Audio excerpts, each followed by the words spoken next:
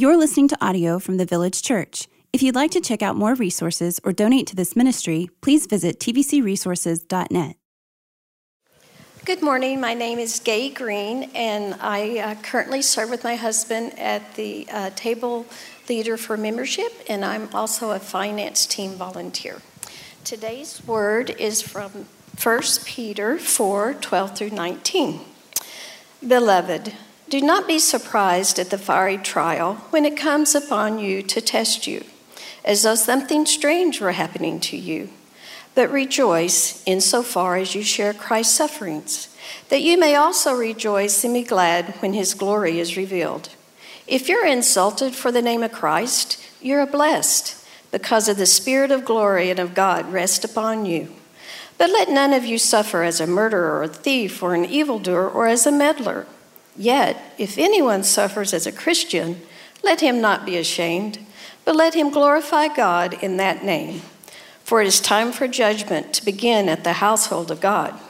And if it begins with us, what will be the outcome for those who do not obey the gospel of God?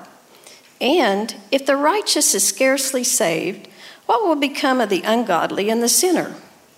Therefore, let those who suffer according to God's will entrust their souls to a faithful Creator while doing good. This is the word of the Lord. Thank you. Good morning. I was watching that video earlier, and there's this moment where the rain comes and it hits the soil, and I think the Spirit just said, hey, that's what my love is like to your heart. And then I heard Gay read the scripture. You know what the first word of the scripture is this morning? What is it? Beloved. This whole morning, if you talk with the production team, this whole morning has been kind of set up that you would be able to slow down enough and maybe hear the Lord call you beloved. Beloved. And then maybe, having slowed down enough and hearing him call you that, you might believe it's true. My name is Mason King. If I haven't gotten to meet you yet, I serve as one of the elders here. I also oversee the Institute, home groups, and care. My wife Carly and I live in South Flower Mound. We've got 3 kids under 10, which means, man, I think I did a really good job not getting fried on the soccer field all day yesterday. If you're a ginger, you know my pain.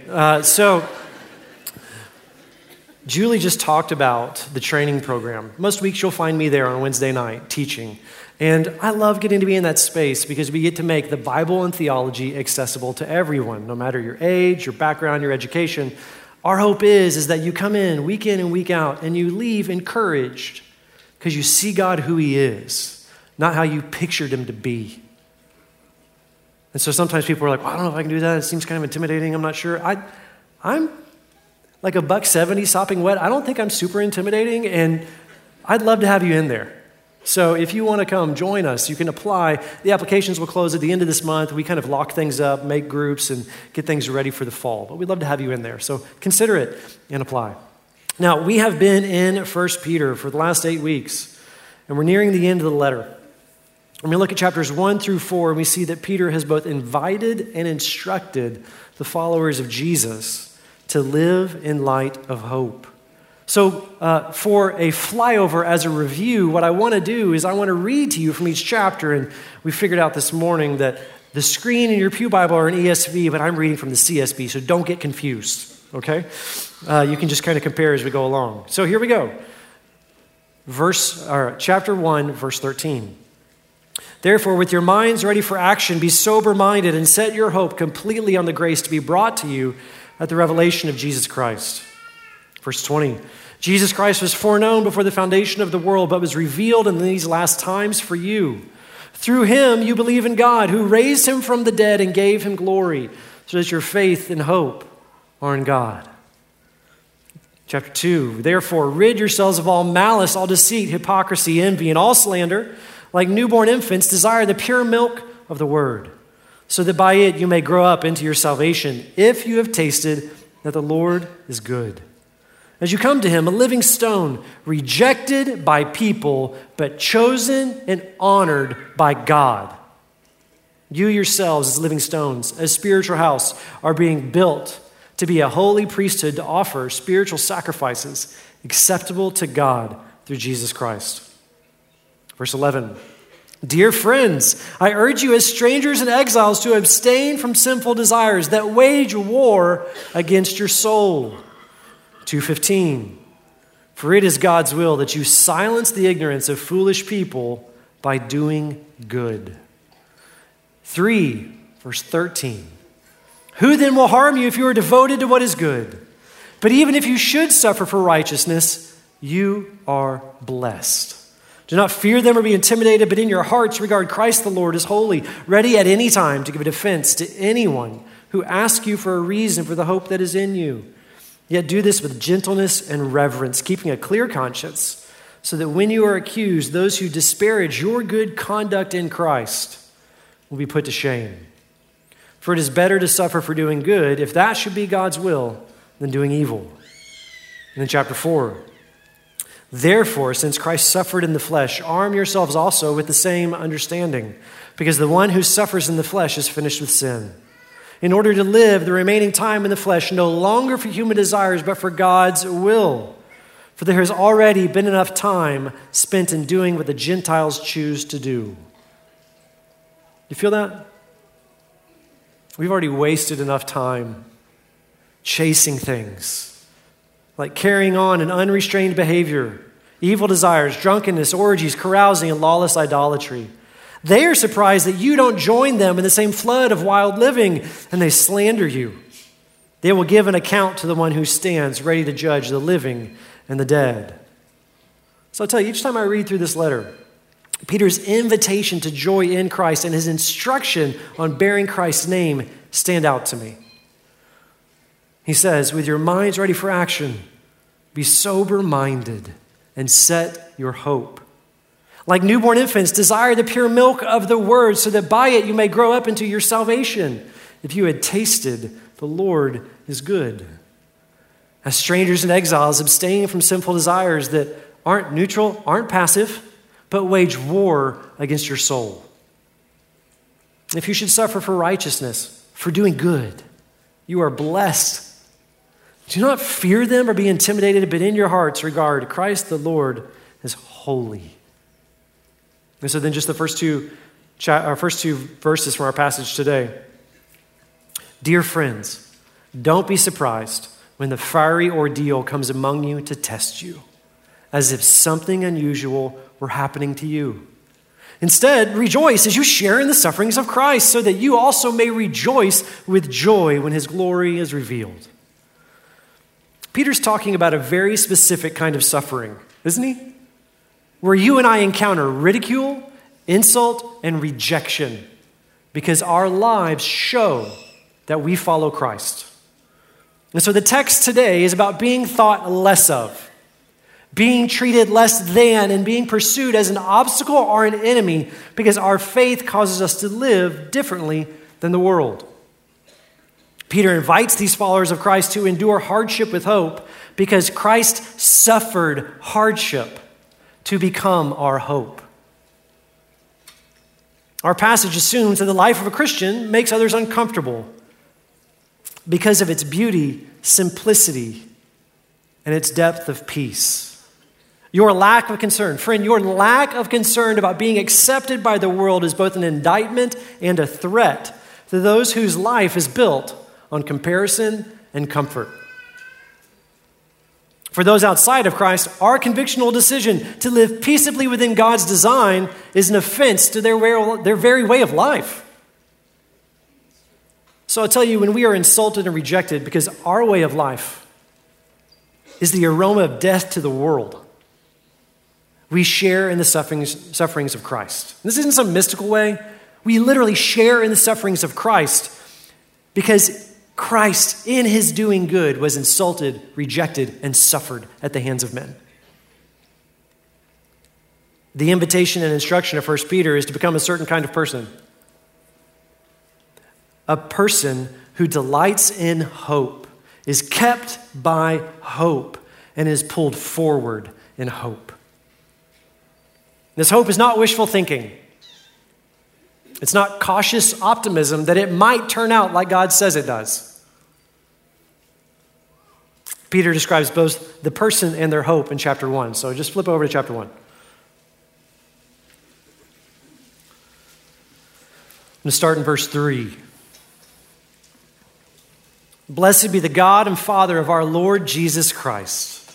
Because of his great mercy, he has given us new birth into a living hope through the resurrection of Jesus Christ from the dead and into an inheritance that is imperishable, undefiled, and unfading, kept in heaven for you.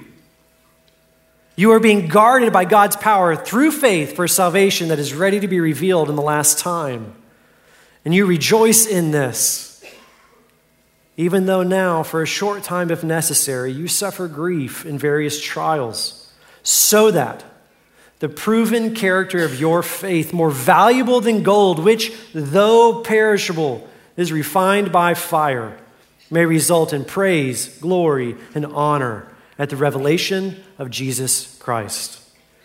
Now stick with me here. When I heard my professor in seminary, one of the first years, read this, the way he read it has never left me.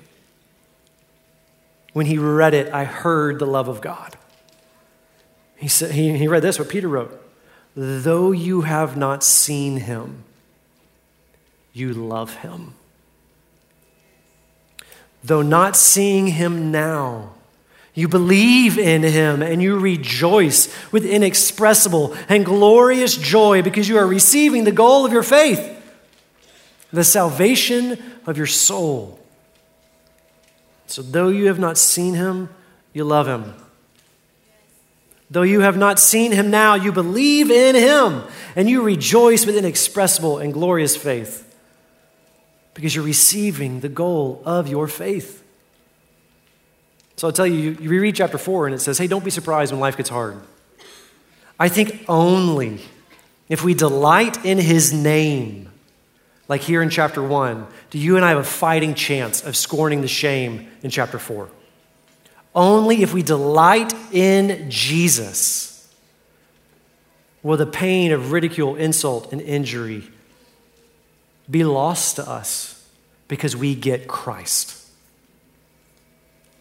If Christ is not our treasure, if we, having not seen him, don't love him, if we, having not seen him, don't believe in him, we won't make it. We won't. If Christ is not holy to us, if the image of the invisible God is not our delight, then our guilt-driven white-knuckling to do good so we can please God will not withstand insult, rejection, and the pain of loneliness. Peter tells his brothers and sisters to expect suffering, to expect rejection, to expect insult and hardship because they live as Christians. He tells them to scorn shame when their work friends and their neighbors and their extended family start to think they're a little too much. Anybody? Just a little too much. Like, hey, it's cool. We all love Jesus. You tone it down. All right? You're a little extra here. No. He says, expect it. If you are making Jesus your treasure, the world will insult you. He's encouraging them to be a people of hope instead of a people of circumstance. So while this passage is about suffering, I want to talk about hope. You ready? Yes. 2 of you are ready. That's great. That's great. Good. Thanks, guys. So because the Christian hope is both a perspective and a person, I want to talk about hope. The Christian hope is both a perspective and a person. You see, when you and I encounter stress or suffering, this is what happens to me. So you tell me if this is your experience. I can be having a great day. I see everything. Life is good. I hit stress or suffering, and I go like this. Anybody else? I mean, like right in front of me, what is right in front of me, limited perspective. I just want the pain to stop. Right here. Suffering shrinks our memory and stifles our hope. When we feel rejected, you and I feel vulnerable to the threat of pain or loneliness. And in these moments, you and I hit a fight, flight, or freeze response. And gosh, how many times do you have to remind yourself that God loves you and is for you. But in that moment, you forget that he's even near. And you think it is all on you to make things right. When suffering narrows our perspective, you and I have to be reoriented to God's reality. And one way that we can be daily reoriented is to remember what story we're in, who's in charge, and how it's all going to end. That's a great thing about living in God's world, huh? Like, I'm just not confused about the ending. I'm not staying up late to see the end of the game because I know how it's going to go. I know that he wins. But suffering, stress, or trial makes me forget that he's already won. And it makes me think I'm not provided for, and I have to provide for myself. So my oldest daughter, Piper, she got a chess set for Christmas. It was Christmas in March because I couldn't taste or smell around Christmas, so we didn't see extended family.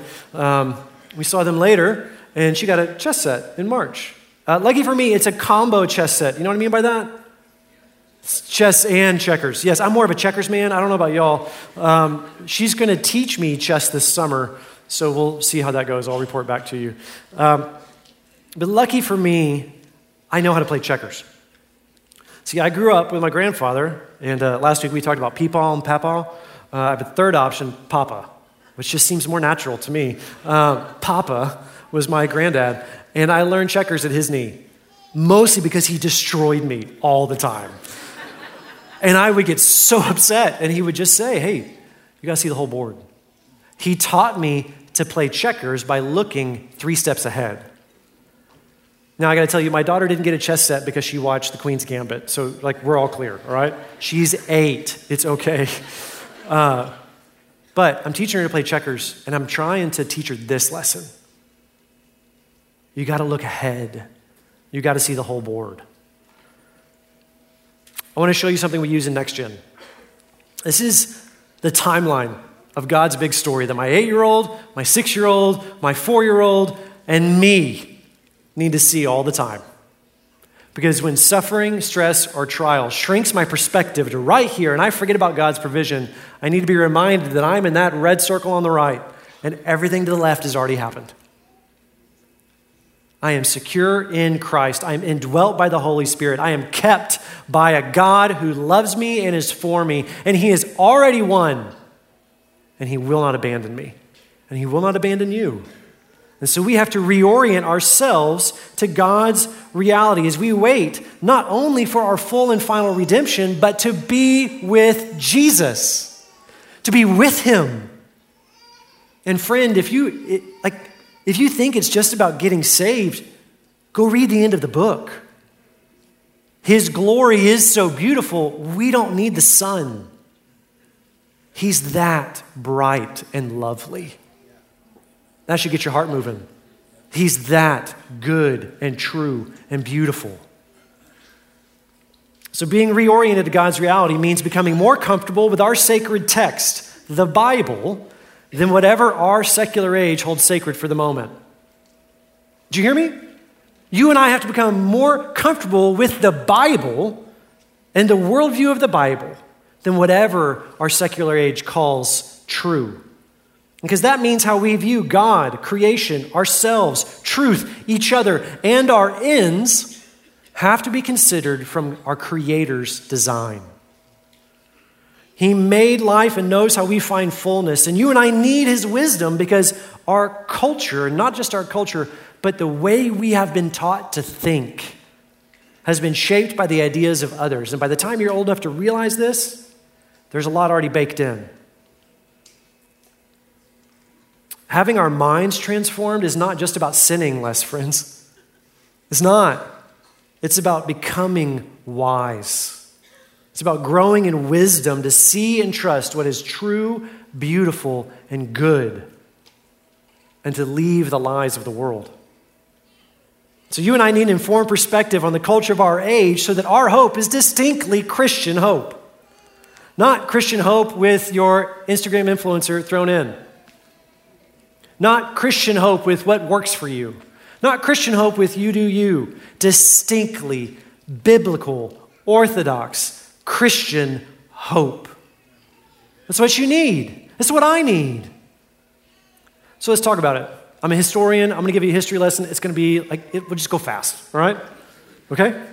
So for the majority of the last 2,000 years, the God of the Bible was viewed by Western civilization as the source of life-orienting truth.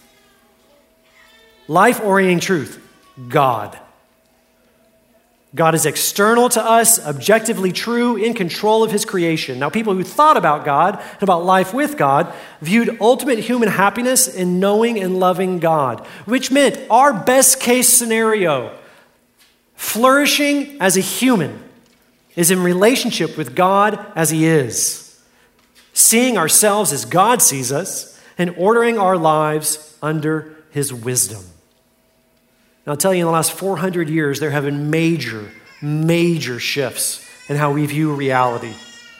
In the 18th century, the Enlightenment championed human reason over all other authority. Some European churches, Christian churches, were even made into pagan temples because reason was enthroned as God was mocked. By the end of the 19th century, trust in the scientific method began to replace trust in divine revelation because what you could observe, replicate, control, and understand became the basis of authoritative truth. And the foundation of external objective truth, the I didn't make myself and I trust the wisdom of my Creator, aggressively shifted to an internal subjective truth, which is I trust my own reason to know what's best. From the 19th to the 20th century, humanity's trust in itself rose right until both world wars. And then after, we have a conflict between Judeo-Christian morality and Enlightenment-inherited trust of self. And throughout the 20th century, our culture championed what we saw, felt, and experienced as ultimate reality. So truth now for you and I in 2022 is ours to define. Perspective, ours to create. The foundation of our culture is no longer God's wisdom and his good design, but the freedom to choose our own design. We choose our beliefs, our identities, our loves, and our truth because choice is freedom. We see choice as flourishing. And this means we value skepticism, pessimism, and cynicism as virtue. Truth, what orients and directs our lives, is prized as fluid, subjective to our experience, and individually defined. And so I took you on the history lesson because we need to know that the guiding and governing authority for our lives has been moved from creator to choice. And the promise of choice has shaped us into consumers instead of creatures. We define ourselves by our choices, and our choices are driven by our desires, and our culture desires comfort, ease, and a frictionless existence. But what does Peter say to Christians? He says, you need to expect to suffer for doing good. For keeping godly perspective of the story we live in, you will suffer for doing good. And we keep perspective because it is how we see God at work over time and in daily life. Because God is real, God is present, and God is our hope. Our hope is a perspective and a person. And his name is Jesus Christ. So to summarize chapter 4, if you value Christ over this world, if your actions are based on the horizon, not on your circumstance, if you trust your Creator over your choice, don't be surprised when those outside of Christ don't know what to do with you, other than to reject you, insult you, ostracize you because you are a buzzkill to the pursuit of pleasure and progress. And don't put the fear of missing out in the wrong place. Do you hear me?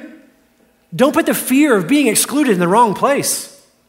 Keep perspective and keep Christ as your treasure.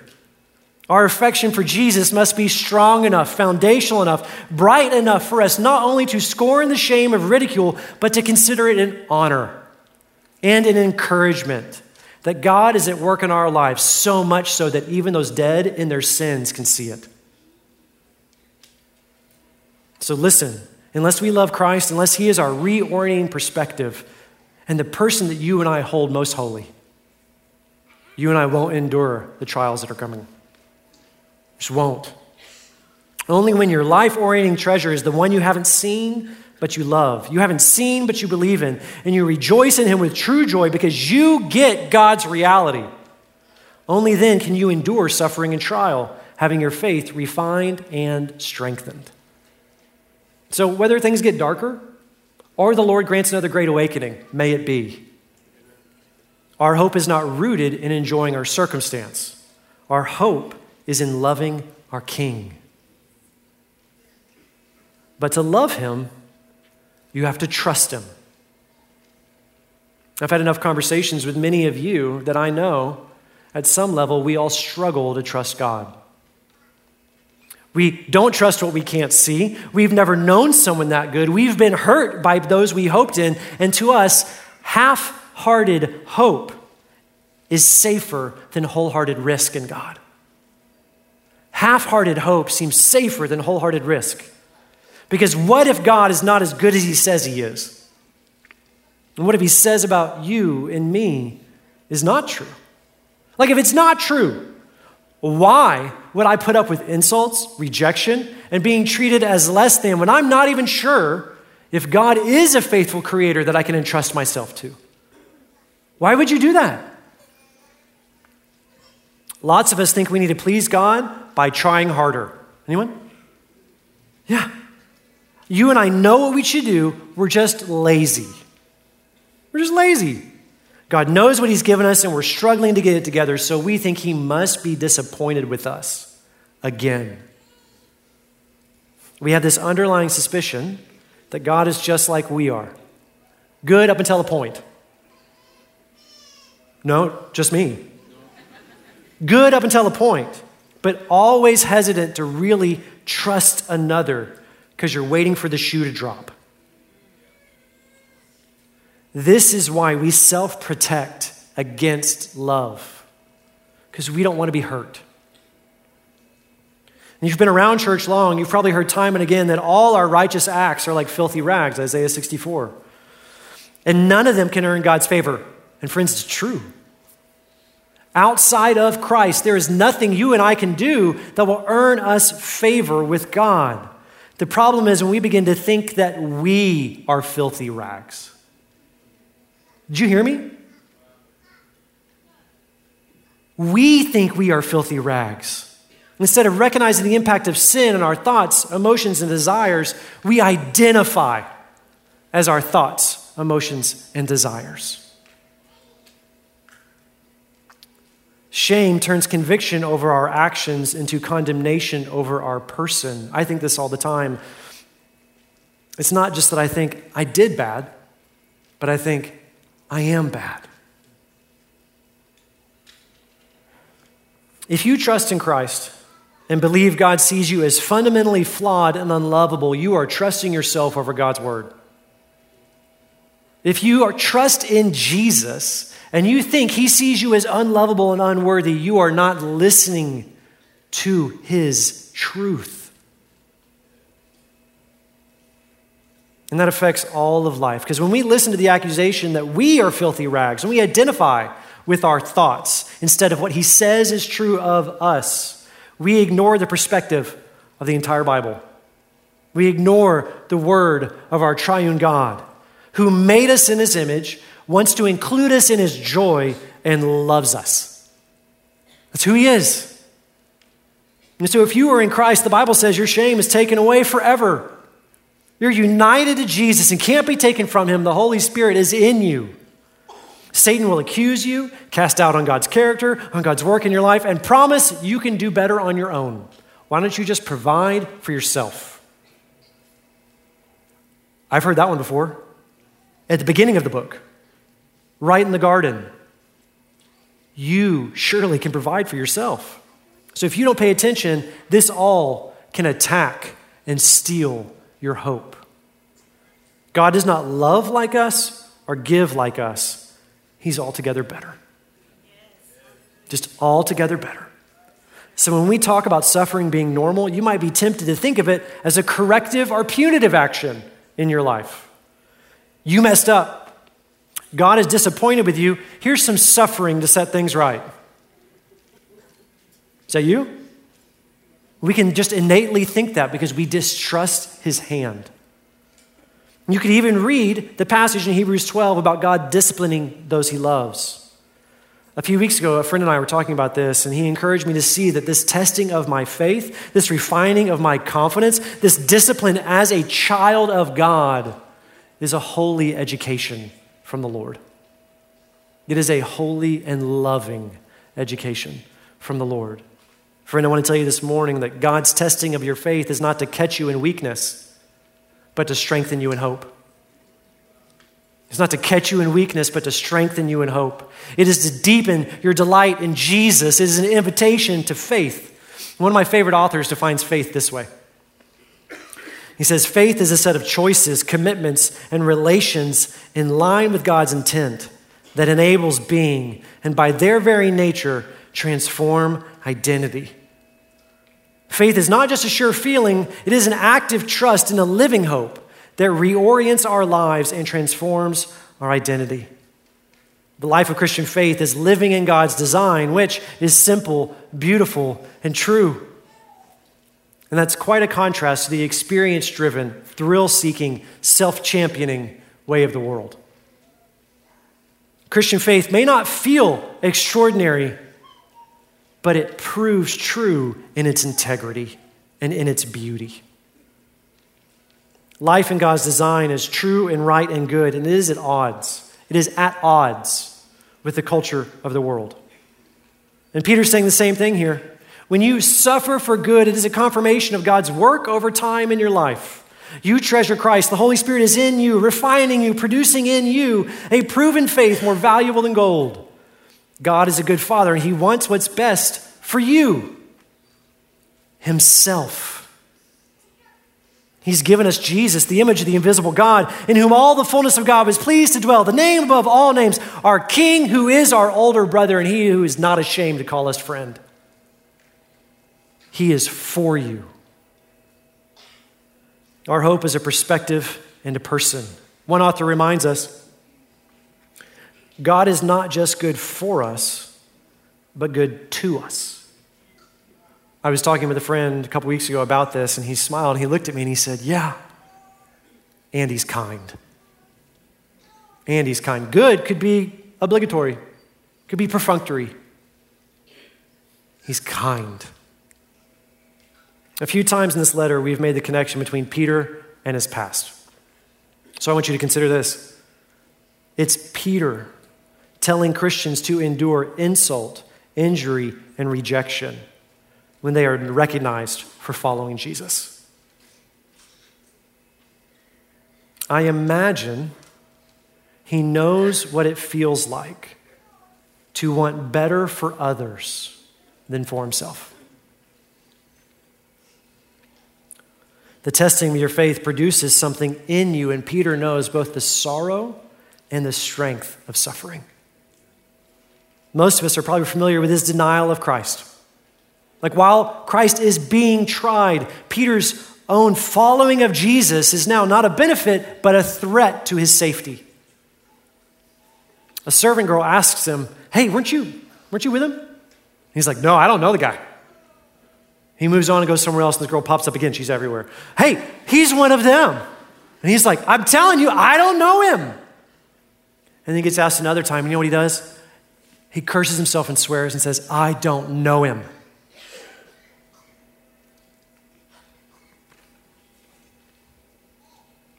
A few days later, Peter jumps out of a boat and swims up to a rocky shore. And there is the risen Christ cooking breakfast.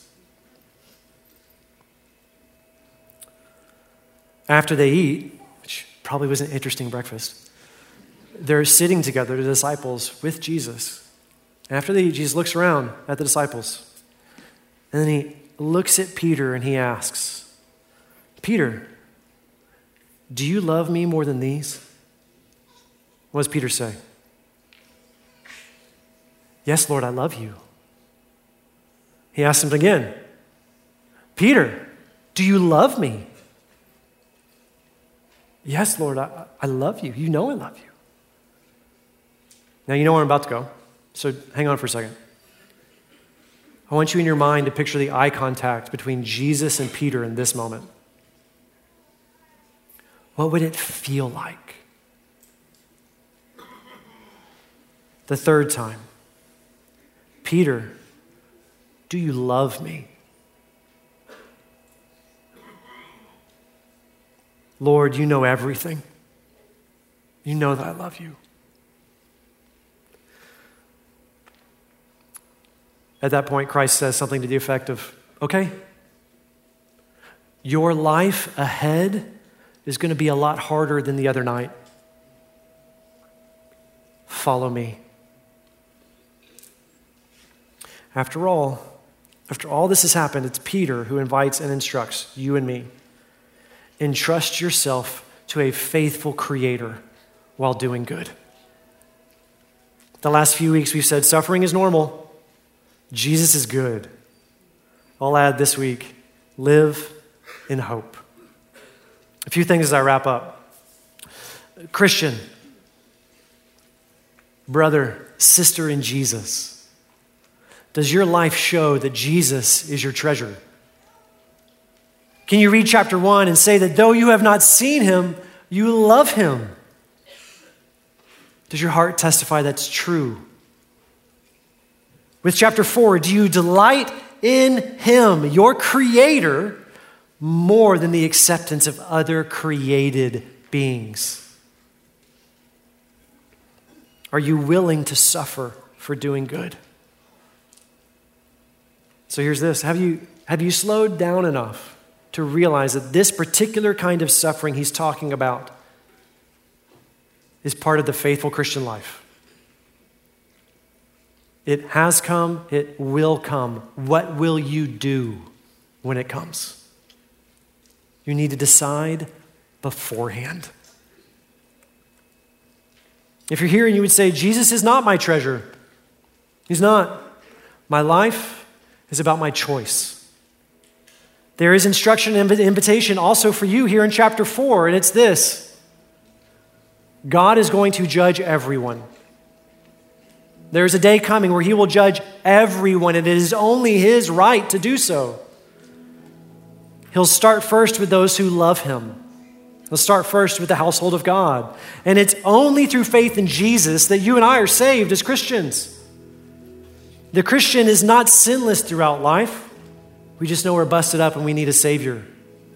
We need a Savior from sin, Satan, and death, and we can't do it for ourselves. And life in Christ means that even as I struggle to treasure Christ, even as I struggle to live in God's reality, Christ does not struggle to hold me fast. And he will not struggle to hold you. If it's only by the work of another that we are saved, those who are in Jesus, you who do not treasure Jesus, how do you think your choices are going to hold out for you? How's it going? I'll tell you, you are going to search for beauty your entire life. You're going to search for beauty your entire life in every place and person and thing because you were designed to. You were designed to delight in beauty. And I'll tell you, the only place you'll be satisfied is at the source of beauty, in Jesus himself. And so God is not just good for you, but good to you, and he is kind. So you can trust him. You can trust him. If you want to know what it means to walk as a follower of Jesus, to trust him with all that you are, and to lay down your choice, it means you just need to be humble about where you've been and ask for help for where you want to go. He wants you to enter into joy. So there'll be men and women around. There'll be men and women in the back up here with yellow lanterns on if you want to pray with somebody. If you want to get baptized, you can head to the back and they'll talk with you. Gosh, family, come what may, you and I delight in, are kept by, and we are pulled forward in hope. His name is Jesus Christ, and may he be our treasure. Let's pray. Father, we thank you. We thank you so much that you are good for us, to us, and you're kind. We thank you that you do not leave us alone, that you have made us in your image. You've invited us into your joy, and you love us. Who are we? Oh, we thank you for Jesus, that our hope is in him. Not just what he's done or what he's doing, but what he will do. Would you help us to have faith and believe and then to order our life aright? And as we suffer and share in the sufferings of Jesus because we are an offense to the world, may we count it as an encouragement because you are true and real, and it proves that we really believe in you. We pray in Christ's name, amen.